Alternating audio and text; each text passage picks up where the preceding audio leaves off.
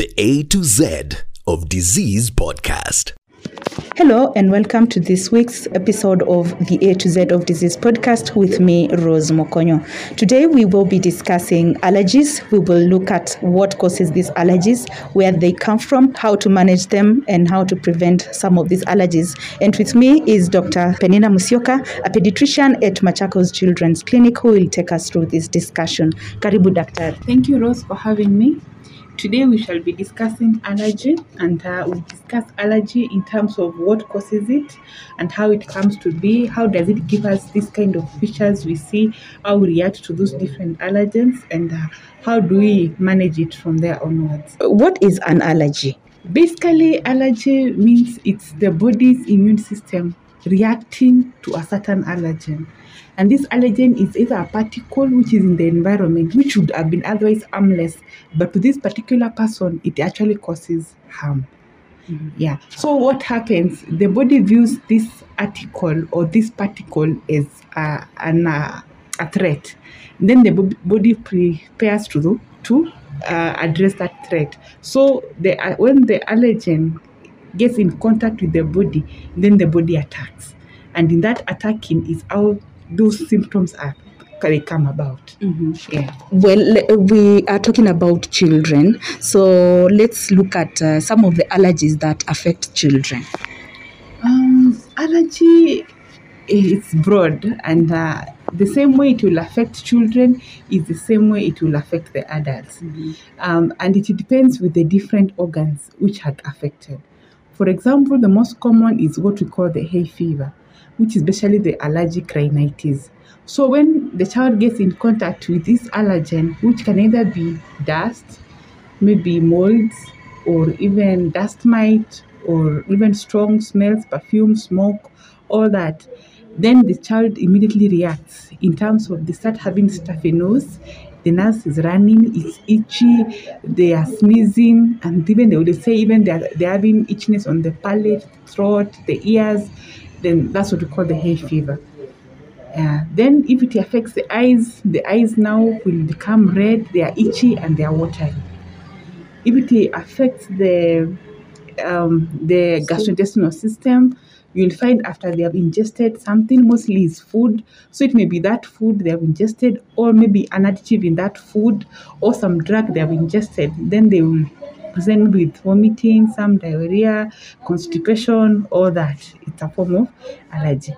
Then it can also affect the skin. So you'll find if they come in contact with that particular allergen, be it maybe something in the fiber, so in the fabric, they are wearing the clothes and then it just scrubs the skin, then they get a reaction. Maybe it's an insect which just walks through the skin, they get a reaction. It might be even jewelry they were wearing, and then immediately you develop a reaction. Yeah. Mm-hmm. Then when it affects the airway, once they inhale that, they can get, they start to cough, they start to wheeze, they start to get difficulty in breathing, and so it will call asthma most of the time. Then it can also now start from mild to the severe.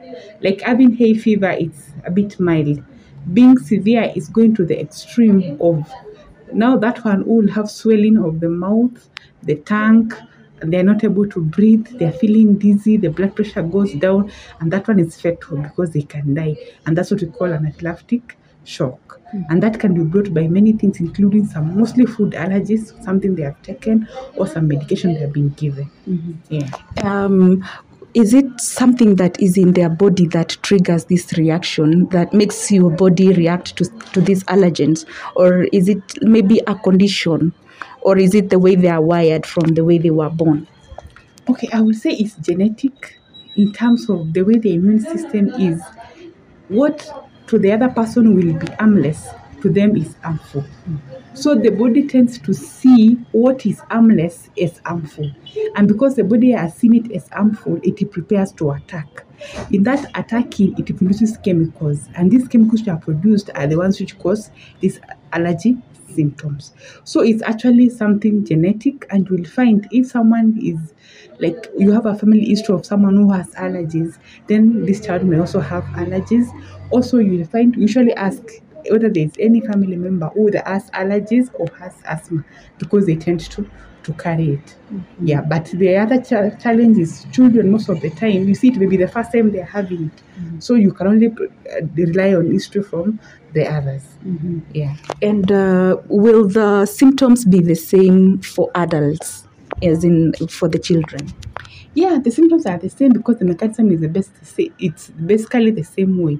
So if it is the hay fever, if it is the allergic conjunctivitis, the dermatitis in the skin, the urticaria, it's all the same. It's just that this one is a child and then this one is an adult. And the treatment is almost the same. Okay. Yeah. Is it possible to find an adult who had not been reacting to certain allergens in the past, reacting in their adult age? It's possible because sometimes maybe you had never been exposed to it before, or you are not exposed in that magnitude to the same allergen, and then this time you start reacting to it more. So it can happen, although it's not common. Most of the time you'll find you are reacting to it as a child and you still have it as an adult, or actually you get immunotolerant. You'll find you are reacting to this allergen, and as you are growing older, you'll find now you are tolerating it better. And that is usually a good thing. Yeah. You've mentioned some of the signs and symptoms of allergies. Maybe you can bring it now together. How will you know that one has an allergic reaction? Okay. Let me first start by explaining what happens in the body so that you can develop this allergic reaction. Then now it will be easy for me to say the kind of symptoms you get. So let's say you have this person who is allergic to, let's say, fur. So you have a child who was playing with the cat. Then they were able to inhale that fur. Immediately they inhale it, the body sees that fur as a threat. So the body prepares to attack. How does the body attack? The body produces what we call antibodies. Then when the antibodies come in contact with this allergen, they produce chemicals. Those chemicals, which are like histamine and many others, are the ones which give them the symptoms which you usually see. So you realize maybe if they inhale, immediately they will start maybe having itchy nose because of the histamine produced and the other chemicals. The nose becomes stuffy. They start getting runny nose and sneezing. Immediately, it happens within minutes to hours, but mostly it's minutes. Then that is if it is allergic rhinitis. When it moves down and it gets to the throat, so the same child may start coughing, may start having difficulty in breathing, and will start wheezing and not breathing well. That now becomes like an asthmatic attack. Let's say, for example, if it also affected the eyes, now the eyes will be red, they are watery, and they are itchy.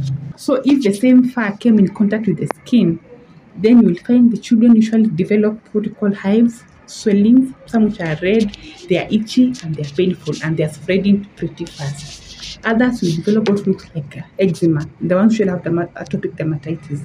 So they get those, rashes which are dry, they are itchy and all that. Then we have now, if it is food allergy, most likely they have consumed something, maybe food or a certain additive in that food. Mostly you will find some children are allergic to peanuts, and let's say they were in school and for whatever reason they ate something with peanut. It will happen so immediate because most of the time peanuts tend to give you an anaphylactic reaction. So you'll find they are swelling, the tongue is swelling, is almost coming out, and they are not breathing, they are dizzy, they are anxious, this feeling of impending doom. You feel like something bad is about to happen. Yeah, they get very anxious, they are not breathing, they are dizzy, even their blood pressure drops, and now they are getting what we call an anaphylactic reaction, which is now the extreme of this allergy. Yeah, so in so doing, like you'll find those patients who get anaphylactic reaction either to a drug or to food, then they're told to have a certain bracelet, so that if it happens, even if you don't know whether it's food they had taken, but you can see the symptoms they're having, they can be addressed immediately because any delay can cost the life of that patient. I didn't know that peanut can cause such a reaction in a person, and even feel the feeling that you want to die the next minute. What could be the cause of this? So you'll find some allergens, they give you a more dramatic experience than others. So like food allergies, because apart from just stimulating an allergic reaction close to where the contact has been, it goes beyond to affect different organs systems. So you will find if it is a peanut, for example, you have consumed, the tongue is swelling, the mouth is swelling, so it is closing the airway because also the airway is swelling. That's why you are feeling bad because you are not able to breathe. Then now it also goes and it's absorbed in the blood system. So the moment you get to the blood vessels, they dilate. When they dilate, the blood pressure drops. So you get dizzy and also you're not perfusing the different organs. And that's how you're going to die, basically. That's why it needs to be addressed as soon as possible. So the difference between the other allergic reaction and anaphylactic reaction is because now it is system. It affects different organ systems all at once and very fast. Yeah. How can we manage these allergies? The first way of managing an allergy is saying avoid the allergen. And avoidance of the allergen will depend with which allergen we are talking about. Because if, for example, it's dust, you say avoid being in dusty areas. But that it's not very possible most of the time. But at least in the house, you're able to modify the environment to make sure your house is cleaned more frequently, it's dusted, you avoid what can act as a reservoir for dust. Like if it's carpets, you remove them. Upholstered furniture, you can do away with them. If it is the drapings, you minimize or even avoid them. Those kind of things. When you come to the bedroom, the beddings, if they can be washed once or twice weekly, that becomes good. Then we advocate for using the woven like covers so that the dust is not absorbed in the mattress, for example, or even in the furniture and all that. That's our way of do away with the dust and the dust mites. Then pets, of course, we say avoid pests inside the house. And if they cannot be avoided inside the house, but at least they should not enter the bedroom, clean the pet at least once a week, those kind of things, just to minimize. Then we talk about, of course, smoke, especially smoking, even the smoking from jiko or even firewood. Yeah, so those ones can be avoided because you can use an alternative source of fuel. Yeah. Then strong perfumes, you try and avoid those ones. Foods, you depend on what the child is allergic to.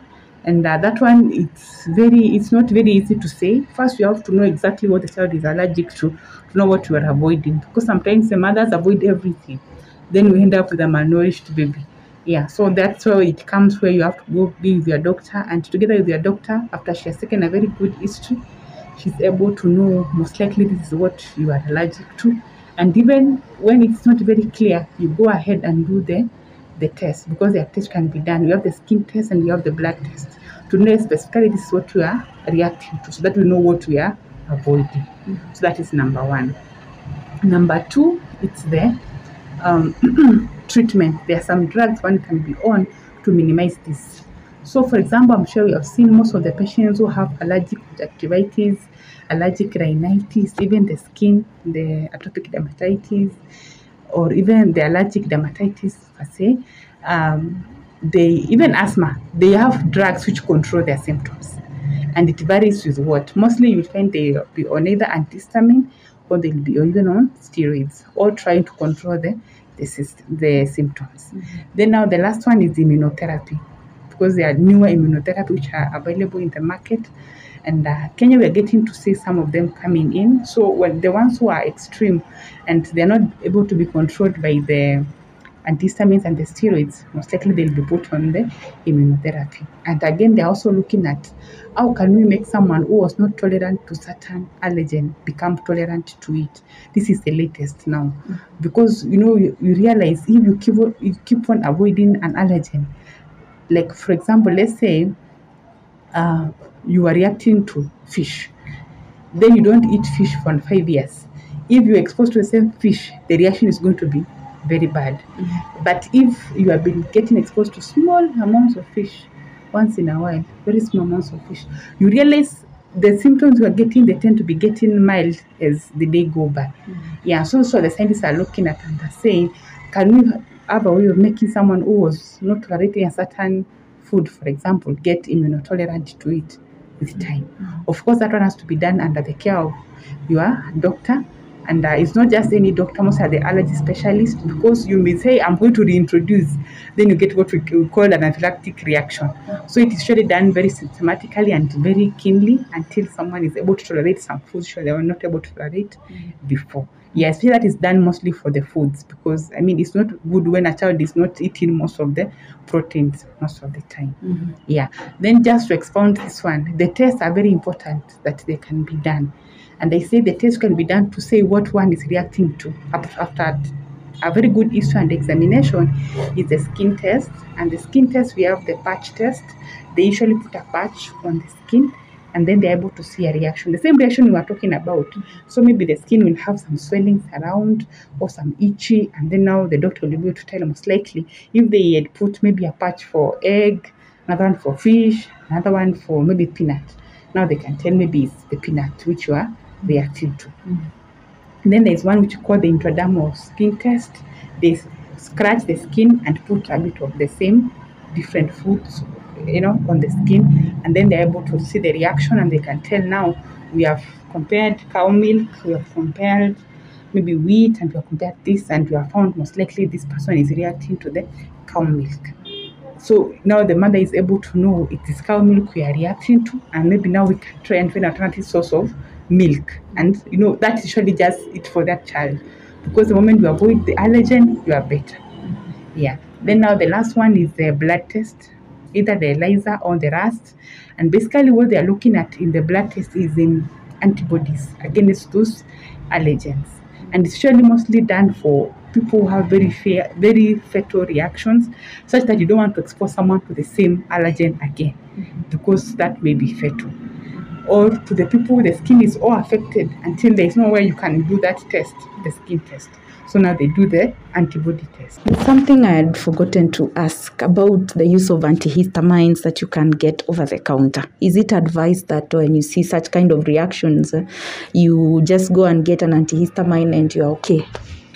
Over-the-counter drugs, we don't advocate for them all the time, especially in children. But what we'll find is most of the patients, they already know what they react to, and they know how they react. So antihistamines is always the first line treatment. So it's usually harmless most of the time, because they know maybe with allergic rhinitis, for example, they just take an antihistamine and the symptoms disappear. And you'll find, they have been on these prescriptions over and over. So the antihistamines over the counter usually help most of the time. But I would say at least stay at the antihistamine level. When you realize you need more than antihistamine and you need like a steroid, then don't do it over the counter. That one is better given by the doctor, because steroids are useful. Yes, they will help you, but the side effects are equally many, and they may end up causing you more problems than even treating the allergy. So you better avoid them until the doctor is the one who can just prescribe for you. Do you have anything else that you might want to add on allergies? I just want to say, I know many people go around saying, I'm allergic to this, I'm allergic to this, and sometimes they're not very sure of what it is. I would say it's very important that you get to know what you are allergic to, because that is number one way of you knowing how to manage yourself. Because the moment you know what you are allergic to and you avoid it, your life improves from there onwards. So it's very good for one to have what you call a symptom diary, and you look at yourself maybe for a week. Since morning, in the evening, what have I done? What have I taken? Where did I go? What did I touch? And that can help you to narrow down on exactly what could be what is causing this allergic reaction you are seeing. Then from there onwards, together with your doctor, you are able to pinpoint and say, at least this is what we think may be the most likely the allergens I'm having. Then with that, you can look at what can I modify, what can I avoid, and because what you can't avoid, most likely now you'll be on medication to control your symptoms from there onwards. When it comes to food, let's be very conscious. Let's avoid, removing everything from the child's diet until they come when they are already malnourished. It's good you come early. When you come early, we're able to reason together, get what is the problem together and avoid it together, so that we can always come up with alternatives that we make sure our children grow up healthy, because that is very key. Yeah, so I want to say allergies are there, they are common, we are seeing them, And whenever you suspect you might be having some, it's good to see your doctor in good time. Thank you so much, Daktari, for taking us through this discussion. It has been very insightful, and as we always say, prevention is better than cure. It has been the A to Z of Disease podcast with me, Rose Mukonyo. Be sure to catch me next time, same place, same time for another episode. The A to Z of Disease podcast.